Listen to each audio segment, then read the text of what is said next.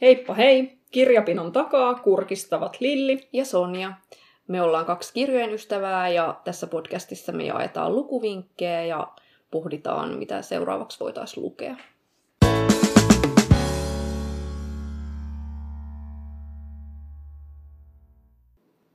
Tänään me puhutaan jännäreistä. Joo, me molemmat luetaan paljon jännäreitä ainakin nykyään. Ja samaten kanssa niin kuin varmaan toi, että tehdään töitä kirjojen parissa, niin on johtanut siihen, että haluaa lukea ehkä tavallistakin enemmän kuin mitä ehkä muuten tulisi tartuttua. Tai ainakin musta tuntuu, että mulla on sellainen tilanne, että mä en ehkä ihan niin paljon lukisi, jos ei niin kuin olisi töiden kannalta hyötyä. Voi olla. Joo. Mulla menee vähän silleen kausittain, että mä luen välillä tosi paljon jännäreitä ja sitten välillä mä kyllästyn niihin niin totaalisesti, että voi mennä pitkä aika, että mä en lue yhtään ja sitten taas ihan ahmimalla. Että... Joo, mutta taitaa kyllä olla aika se, niin kuin, että tyyliin joka 4. kirjasta aina yksi on silleen, että pysyy aika se sama kaava siinä niin kuin itsestänsä. Mitä tai millaisia jännäreitä sä oot nyt lukenut lähiaikoina? No nyt mä oon lukenut, ihan lähiaikoina mä oon lukenut sekä semmosia perinteisiä jännäreitä, että sitten tämmöisiä psykologisia thrillereitä. Viime kesänä mä luin niitä thrillereitä niin paljon, että mä jo kyllästyin niihin aivan totaalisesti ja päätin, että mä en lue yhtä ainoata Nainen junassa uudelleen kirjoitettuna eri teemalla enää koskaan, mutta Sitten tuli kevään uutuuskirjat. Niin, nimenomaan näin just kävi. Niin, nyt on taas on tullut luettua. Ja siis kyllähän niissä on välillä oikeasti hyviä. Et kyllä mä tykkään niistä perinteisistä, tosi klassisista jännäreistä ja sitten just semmosista on poliisi, joka ratkaisee rikoksen, yleensä sarjamurhaajarikoksen. Mutta kyllä mä tykkään niistä psykologisistakin, jos ne on hyvin tehtyjä. Niin. Mutta niitä ei ehkä pidä lukea silleen niin kuin 5 putkeen, niin kuin mä tein silloin, koska sit ne oikeasti muistuttaa aika paljon toisiaan. Mutta jos niitä lukee vähän harvemmin, niin sitten ehkä pääsee yli siitä, että ne muistuttaa toisiaan. Joo, siis sama juttu. Mä oon kanssa lukenut uusia lähinnä vaan. Ja just sitä psykologista thrilleriä. Ja tuntuu kyllä, että mitkään niistä ei ollut kovin semmosia mieleenpainuneita. Että vähän semmoista tusina-kaman makua ehkä on nyt ollut. Että tosi semmoista välipalakirjamaista.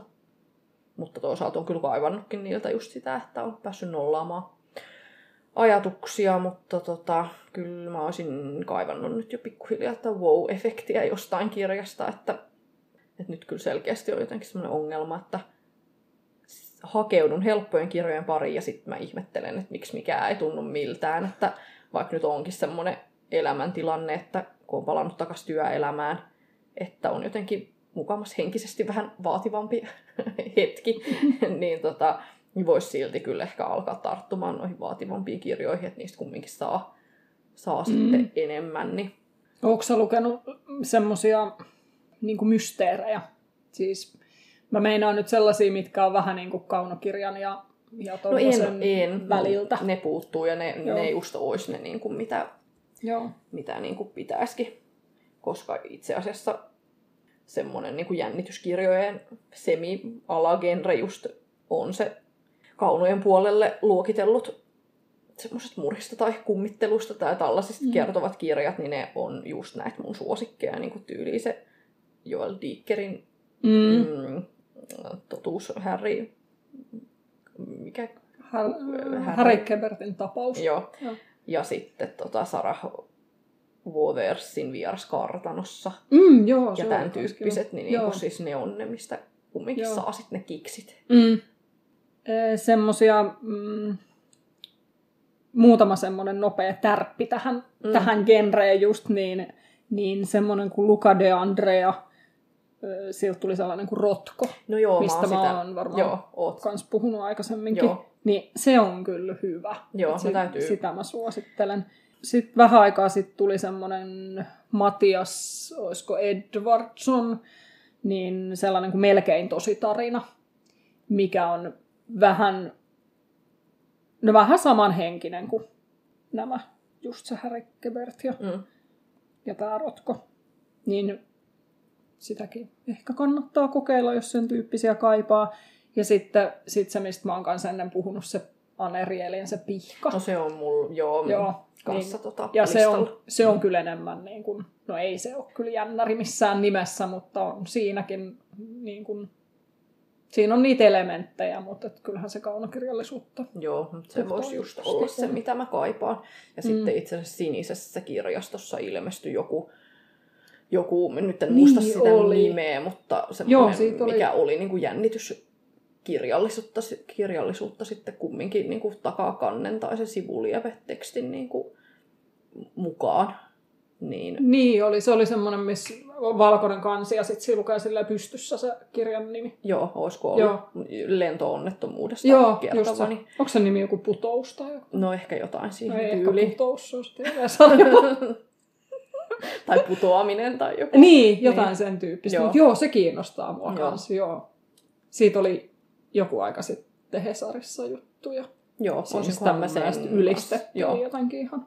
Joo, niin ne vois niinku olla ne, mikä olisi tämä ongelmaan lääke. Kyllä. Ja sitten aina joku psykologinen höttä sinne väliin. Niin, koska ei sitä tämmöistä niinku naisten viihdekirjallisuutta ei ehkä lue silleen nollaavassa tarkoituksessa, että ne jännärit niinku jotenkin on sitten se oma keino nollata. Niin, että kyllä niitäkin tarttee, mutta nyt kyllä olisi hyvä johonkin vähän vaativampaan tarttua. Mites millaisiin jännäreihin sä yleensä tartut? Onko sulla jotain tiettyä? No, ne mihin tulee tartuttua, niin no semmoiset, mitä joku on suositellut. Sitten sellaisia, mitkä on ollut tosi isoja hittejä maailmalla. Niin kuin, no just niissä psykologisissa thrillereissä, niin kyllä muuhun vaikuttaa se, että jos siinä lukee takakannassa, että tätä on myyty 5 miljoonaa kappaletta. Niin...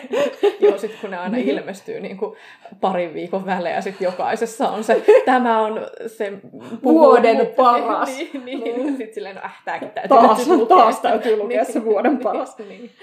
Sitten tietysti oma juttunsa on se, että jos on niin kuin tuttu tekijä, minkä kaikki kirjat on esimerkiksi lukenut aikaisemmin, tai sitten että on sekä tekijä että sitten niin, että on sarjaa. Niin ne on yleensä ne, minkä perusteella. Joo, no sama juttu kyllä.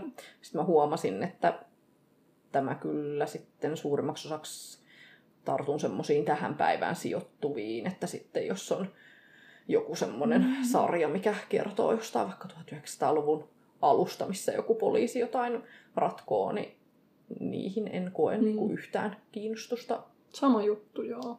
Tarttua. Mutta sitten mä kyllä tykkään, kun ne tarinat yhtyy jotenkin menneisyyden kanssa, että Läckbergin se Fjällbacka-sarja on siitä kyllä tosi hyvä esimerkki, että sen tyyppisestä kyllä sitten pidän. Ja sitten olen kyllä huomannut, että kyllä nuo skandijännärit, niin jos valitsee jännärin, niin ne melkein suurimmalla todennäköisyydellä on suomalaisia, tai se ei suomalaisia, on norjalaisia tai ruotsalaisia tai tanskalaisia, ja islantilaisiin haluaisin tutustua, mutta en ole vielä. Joo, mulla on kanssa se Islanti jäänyt kyllä väliin, mutta se on ihan totta jo, että Norja ja Ruotsia ja Tanska. Noissa psykologisissa on sitten enemmän niitä, että on vaikka britti tai jenkki, mutta kyllä. Mitäs oot sä aina lukenut paljon jännäreitä?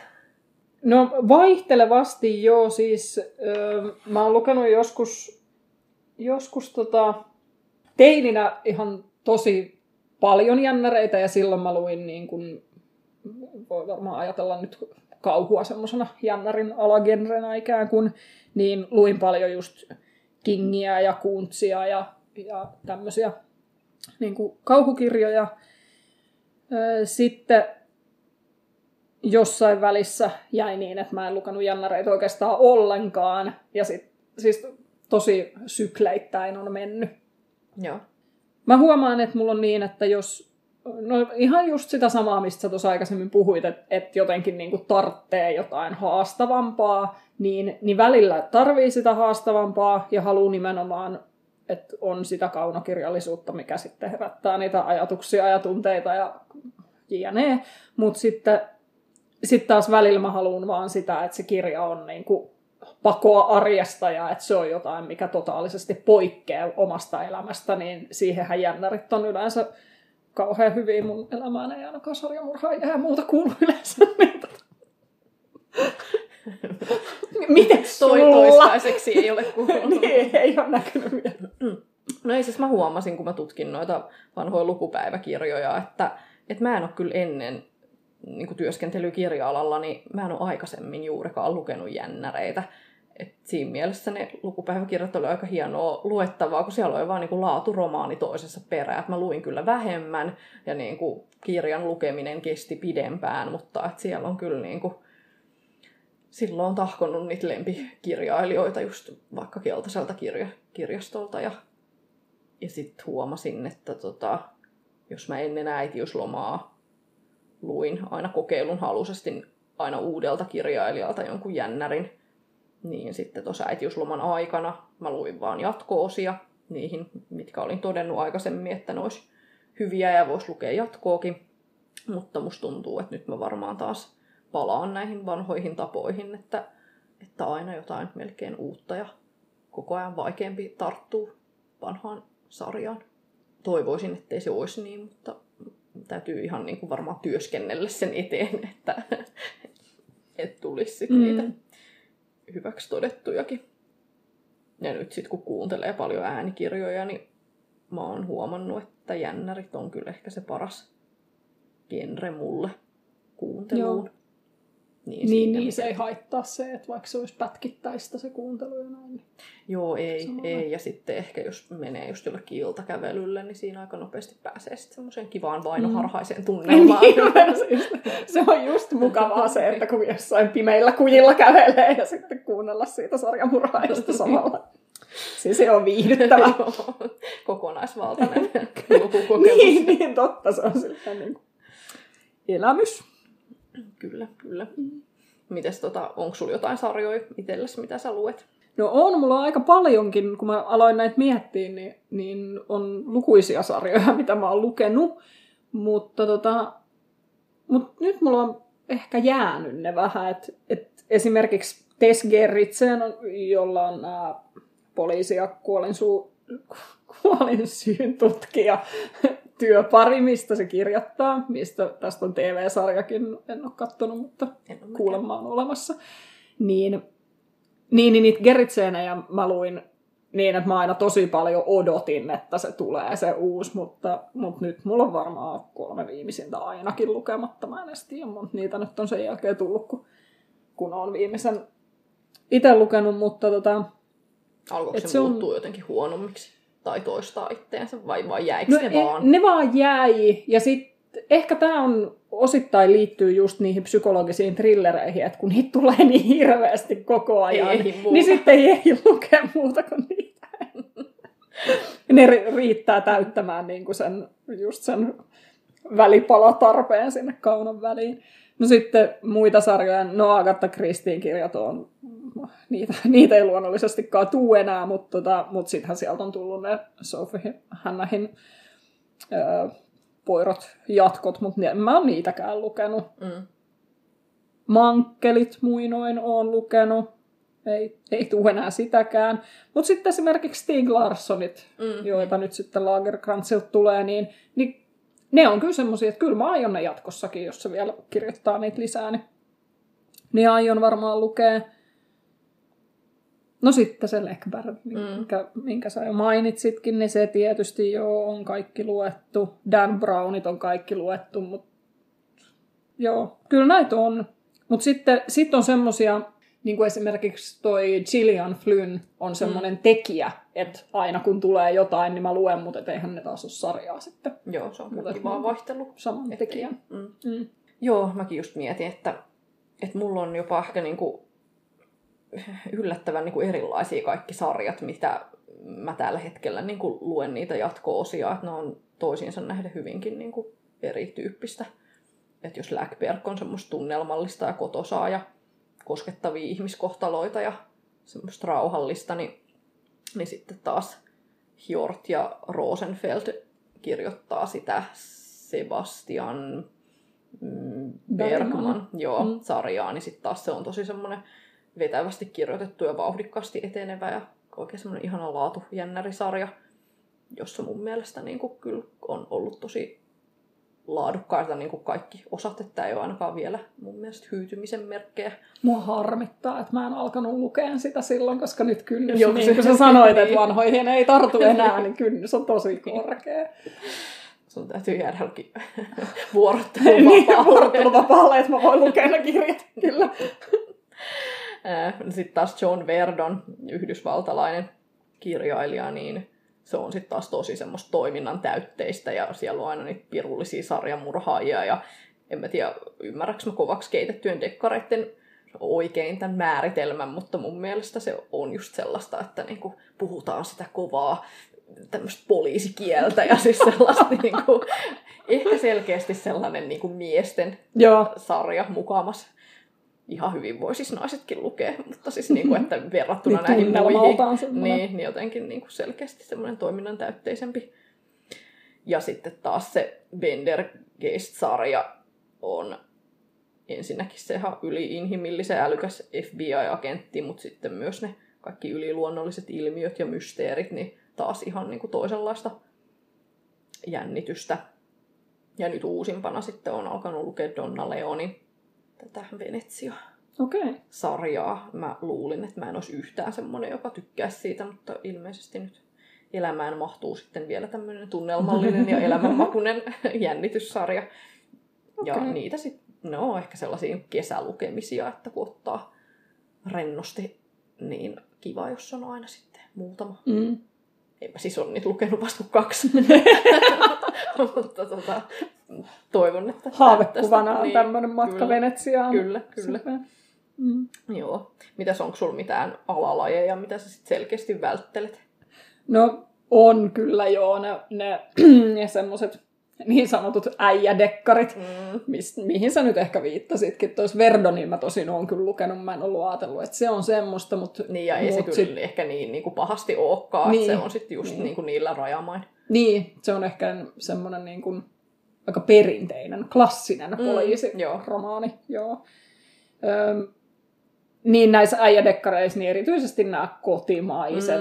Kyllä mä siltä mäeltä olen yhä lukenut, mutta ei se ollut mun juttu. Ja sitten ketä muita nyt on, Rönnbacka on esimerkiksi semmoinen, että on jonkun lukenut mutta ne ei vaan ole mun lajia. Mutta sitten mulla tuli ulkomaisista mieleen semmoinen kuin Dennis Lehane, mä en tiedä miten tämä kuuluu lausua, niin se kirjoittaa siis semmoisia äijädekkareita, mutta niistä mä oon aina tykännyt. Okay. Ja niitä en mä tiedä, onko niitä, ei ole siis vuosiin tullut enää, mutta se on semmoinen poikkeus, joka vahvistaa säännön. Niitä pitää olla. Kyllä. Mitäs sulla on? No mä pysyttelen ainakin näistä tämmöisistä liian pliisuista vähän erossa, eli esimerkiksi se McCall Smithin, mikä sijoittuu Afrikkaan, minneköhän maahan se nyt? Botswana. Joo, niin se on ehkä vähän sellainen niin kuin liian lepposa. Joo. Ja samaten, onkohan se Alan Bradley vai mikä se on, joka kirjoittaa niitä, onko se brittiläinen, missä on se nuori tyttökö siinä on? Flavia Deluxe, joo. Joo, niin en ole lukenut, mutta oletan, että sekin on ehkä sellainen, mikä ei niin kuin... Se on vähän semmoinen Agatha Christie-henkinen. Joo, mutta sitten taas toisaalta niin kumminkin Agatha Christiehän on ihana. Et siinä mielessä on sitten ehkä se mun poikkeus sitten tohon sääntöön. Mutta sitten mä oon kyllä huomannut, että en enää ainakaan just nyt, niin ei tunnu yhtään hyvältä niin ottaa mitään sellaisia liian raakoja. Että jos muistelee vaikka tätä Axel Erikssundin sitä varistyttötrilogiaa. Joo, mä en pystynyt, mä luin sitä jonkun 20 sivua ja se oli siinä. Joo, niin kuin mäkin luin sen silloin aikoinaan, silloin se meni ihan siinä hyvin, mutta niin kuin jotenkin nyt tuntuu, että äitiyden myötä ei ole tai niin kuin, että ei haluaisi nyt, että jos on jotain muutakin vaihtoehtoa, niin sitten varmaan valitsee jotain muuta. Ja samoin kanssa olikohan tämä tanskalainen, tämä Michael Katz-Krefeld. Joo. Ja silläkin on ensimmäinen osa siihen sarjaan, niin kanssa jotenkin saattaisi olla nyt jotenkin vähän liian ahdistava. Joo. Ja sitten kyllä semmoiset jännärit, mitkä tosi vahvasti juoneltansa liittyy sotaan tai politiikkaan, niin mä huomaan, että sit harmittaa, jos joku vaikka semmoinen sarja, mitä itse lukee. Että jos siellä sit takakannessa selvii, että se nyt liittyy johonkin poliittisiin kuvioihin se juoni, niin sitten on heti silleen, että nytkö tässä onkin tämmöinen. Niin, että kääntyy niin väärään suuntaan ikään kuin juoni. Niin että selkeästi sitten ne ei ole se oma juttu. Tuosta mulla muuten tuli mieleen tosta, että juoni kääntyy eri suuntaan kuin mitä oli ajatellut, niin mä en välitä lukea semmosia, missä on mitään yliluonnollista. Joo. Ja Kingiä en ole lukenut sen takia nyt, no sitten teini-iän oikeastaan muuten, paitsi nyt kun se alkoi kirjoittaa sitä Mersumies-sarjaa, niin sehän oli tämmöinen perinteinen jännäri. Eka osa vielä, mutta sitten se lähti sinne niinku kingimäiseen suuntaan vetämään sitä sit niissä seuraavissa osissa, niin mä olin vähän pettynyt, kun mä olin just toivonut, että se kirjoittaisi semmoisen kivan, helpon, hyvän jännärin. Joo. Kyllä. No onko sulla jotain muita, mitä sä jotenkin muistat, että olisi ollut silleen selkeä hutikirja, tai pidäksä Mersumies-trilogiaa nyt sitten, että... En mä ajattele, että se oli huti, siis se oli lähinnä niinku, että se oli vaan mulle. Niin. Se ei vaan nyt sit niinku istunut tähän, mitä mä olin siltä odottanut, mutta siis ihan... Mä luulen, että hänen faninsa oli ihan tyytyväisiä niihin ratkaisuihin, mitä se teki siinä. No kyllä mulle tuli hutina ensimmäisenä mieleen se Läckbergin Noita, kun se oli niinku oikeasti huono. Niin. Mutta kun yleensä jos kirja on semmoinen, että mä en tykkää siitä, että mä koen, että se on niinku aidosti huono, niin sittenhän mä jätän sen yleensä kesken. Näinhän ne normaalit ihmiset toimii. Niin sitten sit mulla ei semmosia huteja välttämättä nyt ole tullut vastaan, tai siis on varmaan tullut vastaan, mutta kun mä en muista niitä, kun mä oon jättänyt ne kesken.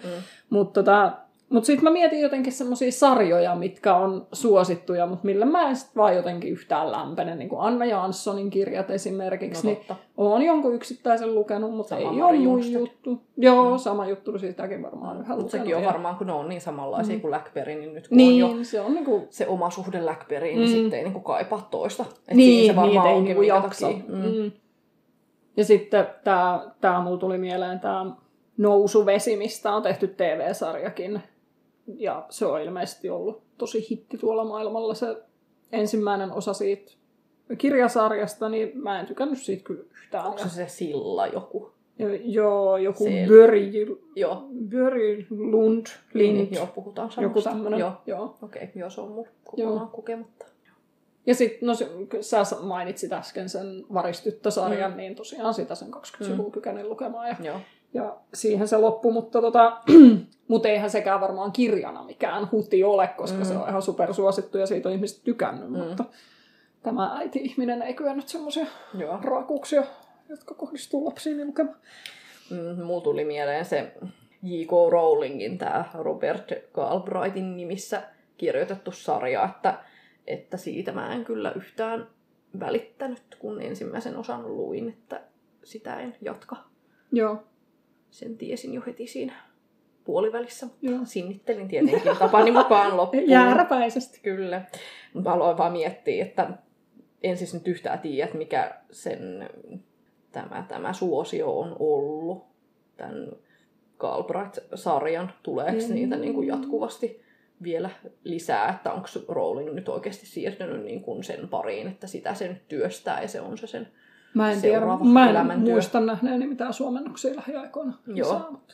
Niin mietin vaan, että mitäs jos maailma ei vieläkään tietäisi, että se on se, joka niitä kirjoittaa, niin että olisiko Rowling sen jossain niin kuin vuotanut julkisuuteen, että hei, se on sitten minä. Niin joo. Niin sä meinaat, että jos myynti ei olisi lähtenyt kulkemaan ja muuta. Niin kukaan kustantaja ei olisi suostunut julkaisemaan tokaa osaa. Niin. Voihan se olla. Tällaisia mietin yön pimeinä tunteina on. Sunkin kannattaisi nukkua. Joo, ei toinen sit, mikä tuli mieleen hutikirjana niin kuin näin pitkän ajan jälkeen, niin Patricia Cornwellin sarja oli niin kuin pitkään semmoinen haave mulla, että mä olisin lukenut sen joskus elämäni vaiheessa niin kuin sieltä alusta. Mutta mutta sitten mä tuossa äitiyslomalla aloitin sit sieltä ekasta osasta, niin musta tuntui vähän, että se ei ole kestänytkään aikaa. Että siinä niinku liikaa oli ainakin siinä osassa niinku sellaisia elementtejä, mitkä oli niin selkeästi sellaista ysäriä, että sitten jotenkin, niinku, että se olisi pitänyt kirjoittaa vähän eri tavalla, että ne ei olisi ollut niin isossa osassa niinku tällaiset tekniset asiat vaikka. Niin, totta joo, kun siinä on niin hirveästi sitä ruumiin avauskuvausta ja kaikkea. Joo, niin ja siinä on tietokoneita ja radiopuhelimet, niin ne oli niin isossa osassa, että ei niinku vaan mainittu nopeasti. Että sitten otin radioyhteyden siihen ja siihen vaan, että jotenkin niinku liikaa siinä vellottiin siinä radiopuhelin asiassa ja sitten se oli vaan jotenkin tosi silleen, että näistä on nyt aika ajanut. Että ei olisi kyllä kannattanut vitkastella ton haaveen kanssa, että kun se kumminkin joku 15 vuotta sitten on syntynyt tämä tarve lukea ne, niin olisi ehkä voinut vähän aikaisemmin niin kuin tähän tarttua. Kyllä. Joo, se on semmoinen, mä oon lukenut ne silloin, ne alkupään kirjat kaikki, ja mä tykkäsin niistä tosi paljon, mutta sitten jossain vaiheessa ne alkoi mun mielestä menee ihan selkeästi vaan huonommiksi ja toistaan itseään, että sitä voi ehkä pitää jonkunlaisen hopin. Joo. Onko sulla mitään noloa paljastusta jaettavaksi liittyen sun jännärilukuhistoriaan? No mä yritin miettiä, että onko mä lukenut jotain niin kuin tosi semmoista, mitä voi ajatella, että kauheata roskaa. Niin mulla tuli mieleen se Maestra. Okei. Se on tämmönen 50 Shades-henkinen. Onko se Lisa Hiltoni? Ei. Siis tää... Se on semmoinen punainen kirja. En mä muista, kuka sen on kirjoittanut edes.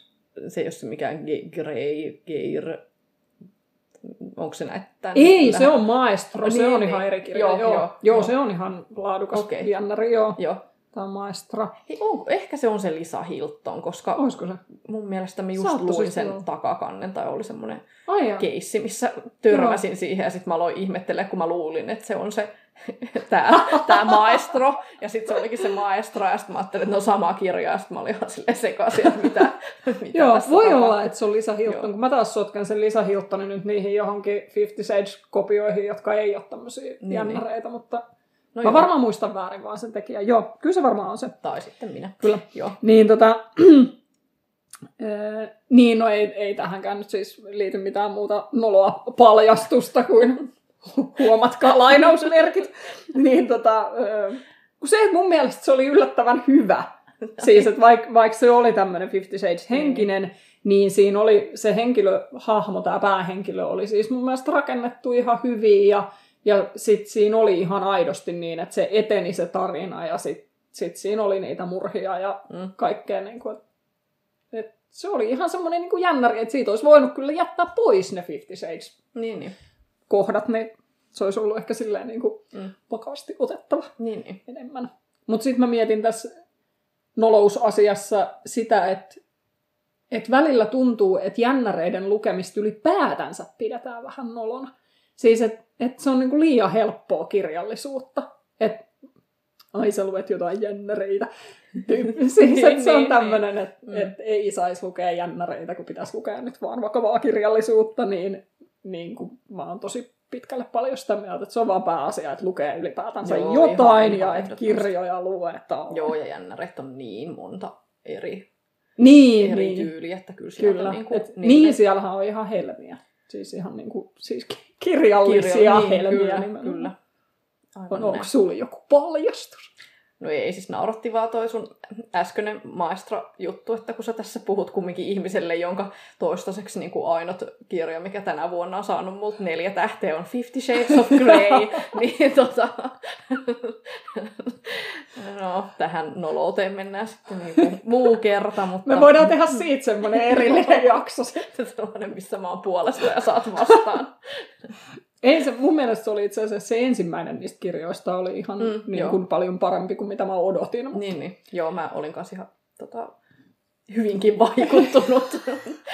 Niin, välillä se on niin, että kannattaa olla ne odotukset niin, että ne on silleen niin kuin negatiivissävytteisiä, niin sitten saa paljon enemmän. Kyllä. Osaa odottaa. No ei, mä ajattelin vähän silleen, että mulle ehkä noloudet sitten on Mary Higgins Clarkin ja Sidney Sheldonin suuntaan.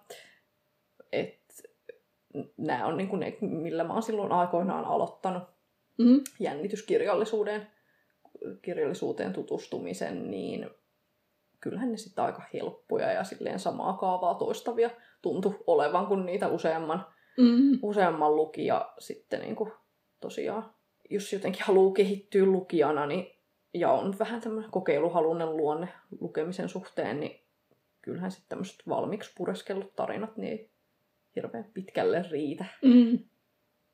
Niin, ja sitten, että jos ei just tosiaan silleen niin kuin kiintynyt niihin hahmoihin, näissäkin taitaa aina olla niin kuin eri henkilöhahmot, niin kuin, että ei ole se sama tutkija tai... Saattaa olla. Mä en muista siitä, olen lukenut molempia, mutta en muista aina. Joo, muistelisin, että nämä on niin kuin yksittäisiä, niin että ei myöskään niin kuin sen takia, niin kuin, että saattaahan sitten vaikka, jos on Patricia Cornwellia aina lukenut, niin sitten vaikka niin kuin kokisikin, että ei tämä tästä enää kummemmaksi muutu, niin silti on jo niin kiintynyt kirjailijaan ja sen tyyliin ja siihen maailmaan, että kumminkin siihen haluaa palata takaisin, vaikka sitten muuten lukisikin jo jotain. Niin kuin vaikka siihen Lekbergin Fjällbacka-sarjaan, johon nyt kyllä niin kuin magneetinomaisesti se vetää puoleensa, vaikka ei enää edes varsinaisesti tykkää. Mutta sitten tosiaan Higgins, Clark ja Sheldon oli helppo jättää sitten kokonaan elämästä pois, kun ei ollut sellaisia. Niin, ei jäänyt koukkuun. Mutta siis olinhan mä ihan tosi vaikuttunut näistä silloin, kun jännäreihin siirtyi, niin varmaan ikuisesti muistan niin kun Sheldonin jotkut, tai se yksikin kirja, missä sitten paljastui, että kun siinä oli 3 eri tarinaa, niin se olikin se sama nainen, joka oli tämmöinen monipersoonallisuus häiriöinen, niin mä olin hyvin, hyvin vaikuttunut. Mutta siis siinä mielessä, että nyt mä en välttämättä enää muista, mitä mä luin 2 kuukautta sitten. Ja sen niin muistaa kuitenkin aivan. Kyllä. Niin, että siinä mielessä, että ei enää silloin ollut noloja, mutta jotenkin nyt sitten... Ei tunnu enää kirjallisuuden tähtihetkiltä. Joo. Mitäs sä aiot seuraavaksi lukea? No, jännäreistä mä ajattelin lukea semmoisen ihan uunituoreen kuin Nainen ikkunassa. Sitä on nyt hehkutettu niin valtavasti se niinku... Kaikki muutkin tänä keväänä ilmestyneet kirjat, niin on silleen niin kuin vuoden paras. Niin. Tai näin kustantaja väittää. No siis niin. Sano sit, jos se oli hyvä, niin sit mäkin luen sen, mutta mä en ehkä sit muuten mä en ajatellut kyllä lukea sitä, mutta jos se nyt oikeasti on semmoinen, mitä ei kannata missata, niin sano sit. Kun jossain sanottiin, mä olin siis päättänyt jo, että mä en lue sitä, että no niin, tää on niin tätä samaa kuin Nainen junassa, että nimikin on jo melkein sama, mutta kun sit jossain sanottiin, että Hitchcock-mainen, ja mä oon niin Hitchcock-fani, niin tää, että se on ilmeisesti joku tämmönen suljetun tilan tapaus, niin se alkoi kyllä kiinnostaa mua, että nyt mä odotan silti ihan hirveästi, ja sitten mä petyn ihan varmaan, mutta tällä mennään. Joo. No mä ajattelin, että mä lukisin nyt kumminkin niitä sarjoja, mitkä mua on kiinnostanut, eli Jussi Adler-Olssonilta. Mä oon lukenut vaan sen ensimmäisen osan siitä Q-sarjasta, niin sillä jatkaisin. Lars Kepleriltä mä oon lukenut vaan sen ekan osan, niin sitä jatkaisin. Ja sitten Stefan Arnhem on sitten se, mikäköhän sen sarjan nimi on, mutta kumminkin siltäkin on nyt tullut 3 vai 4. Fabian Risk on se päähenkilö. Joo, niin siltäkin on lukenut 1 ja sekin jäi sellaiseksi mieleen, niin kuin, että voisin tykätä, niin mä nyt oikein kovasti yritän, että seuraavat äänikirjat, mihin lähden sitten jännärin parissani, että olisi joku näistä ja sitten pikkuhiljaa. Tuosta täytyy sanoa vielä tuosta, kun puhuttiin niistä sarjoista, mitä lukee, niin mä itse asiassa unohdin ton Arnhemin. Ne mä oon lukenut kaikkia. Mä oon tykännyt niistä kyllä tosi paljon. Joo. Se on mun mielestä, kyllä sitä nykyään siitä puhutaan ja se on ihan silleen niin kuin semitunnettu, mutta musta se on vähän jäänyt kuitenkin toisten varjoon siihen nähden, miten hyvä se on. Niin. Joo, no ehkä mä aloitan sitten sillä, kun tuli tämmöinen vahva suositus. Erittäin vahva. No, mitäs jos sun pitäisi aseella uhaten nyt mainita 3 parasta jännäriä? No, aseella uhattuna suostun sanomaan 4 parasta. No ei. Semmosia, mitkä on tehnyt muhun vaikutuksen ja Mutta mä oon lukenut nämä vaan kerran ja aika kauan aikaa sitten, että mä en tiedä, tekisikö ne edelleen, ja sitten mä vielä kaiken lisäksi sekoitan nämä toisiinsa. Eli Gillian Flyniltä on tullut Teräviä esineitä ja Paha paikka, mutta mä en itse asiassa muista, kumpi niistä oli se, mistä mä tykkäsin ihan hirveästi. Jompikumpi oli semmoinen, siis molemmat oli hyviä, mutta toinen niistä oli niin, että siitä mä olin ihan... Vau. Niin, että lukekaa molemmat. Me kannattaa lukea molemmat, koska siis hyviähän ne oli. Mutta kumpi se oli se parempi, niin enpäs tiedäkään. Sitten, klassikko. Agatha Christien 10 pientä neekeripoikaa, joka on siis nykyään eikä yksikään pelastunut. Niin se on semmoinen niitä harvoja kirjoja, mitä mä oon lukenut monta kertaa. Ja se kyllä vaan kestää aikaa niin äärettömän hyvin. Ja sitten kolmanneksi, tai tavallaan tämä oli nyt sitten 4, niin Stephen Kingin Carrie, joka teki muhun silloin joskus teini-ikäisenä ihan valtavan vaikutuksen, mutta mä en ole sitä sen koommin lukenut, enkä varmaan aiokkaan lukea, niin voi olla, että mä olisin tänä päivänä sitä mieltä, että tämä on ihan höttöä, mutta se oli siihen aikaan tosi, tosi hyvä. Joo. Mitkä se on sun? No mulla olisi semmoinen ruotsalaisen John Ajvide Lindqvistin Kultatukka Tähtönen. Siinä on aika semmoinen kaunokirjallinen ote ja sitten kauhun piirteitä siinä tarinassa. Siinä siis idea on, että vanha mies löytää kultatukkasen tytön maakuopasta ja vie sen kotiin. Ja sitten se tyttö asuu siellä salattuna kellarissa 14-vuotiaaseen asti. Ja se on vähän semmoinen, miltä puuttuu kyky tuntea ja välittää. Se on vähän semmoinen ihmishirviö kai sitten. Ja sitten sen kellaritytön tarina sitten kietoutuu yhteen toisen semmoisen normaalin tytön kanssa ja sitten alkaa tapahtumaan kaikkia kauheuksia. Se oli ihan mielettömän hieno. Okei. Tämä on ihan, siis kirjailija on tuttu, mutta aivan täysin tuntematon tämä kirja. Joo, tämä on kyllä kyllä tästä varmaan 6 vuotta ehkä on, kun tämä on ilmestynyt. Okay. Mutta tosi kyllä semmoinen, mille kaipaisi lisää lukijoita, että jäänyt kyllä ihan täysin. Niin kun, miten hieno tämä on, niin ei ole kyllä saanut sitä hypeä. Ja sitten toinen on Tess Gerritsen Jääkylmä. Mä en ole Gerritseltä tainnut lukeakaan, kun vaan tämän Jääkylmä ja sitten ehkä jonkun toisen. Mutta tämä Jääkylmä oli niin hyvä, että mä jotenkin haluan lukea enää enempää. Okay. Enempää. Vaikea uskoa, että Gerritsen pystyisi toista niin kuin yhtä hyvää kirjoittaa, niin sitten jotenkin edes viitti kokeilla, mutta tässä oli joku lahko ja sitten oli niin kuin talviset olosuhteet ja siellä joku tämmöinen selviytymiskamppailu lumen keskellä, niin ihan tosi jotenkin hyytävä ja luin tämän vielä talvella, niin jotenkin kaikki oli niin kuin just täydellistä. Joo. Tosi jees. Ja siis tosi semmoinen helposti lähestyttävä ja moneen makuun toi. Ja sitten Marissa Pesselin Yönäytös. Se oli kans vähän semmoinen enemmän lukuromaani. Siinä jäi mieleen, että kun siinä on semmoinen elokuvaohjaaja, joka tekee tosi semmosia sairaita ja synkkiä leffoja, ja sitten niitä leffoja näytetään vaan jossain hylätyissä metrotunneleissa ja katakombeissa ja näin, niin se oli niinku ensinnäkin ihan tosi hyvä tämmöinen aihe. Mutta sitten siihen oli kivasti siihen tarinaan isketty mukaan kaikkia lehtileikkeitä ja muuta semmoista oheissälää, niin sekin jäi mieleen. Ja sitten sittenhän sillä elokuvaohjaajalla oli vielä sitten joku tämmöinen synkkä kartano jossain ihan täysin skutassa, niin se oli kans niinku tosi semmoinen hieno kirjallinen maisema. Ja sitten harvoin tulee niinku pelättyä, kun lukee jotain jännäriä, niin mun mielestä tässä oli tosi hieno semmoinen Central Park yölenkkikokemus päähenkilöllä, että se oli siellä juoksemassa.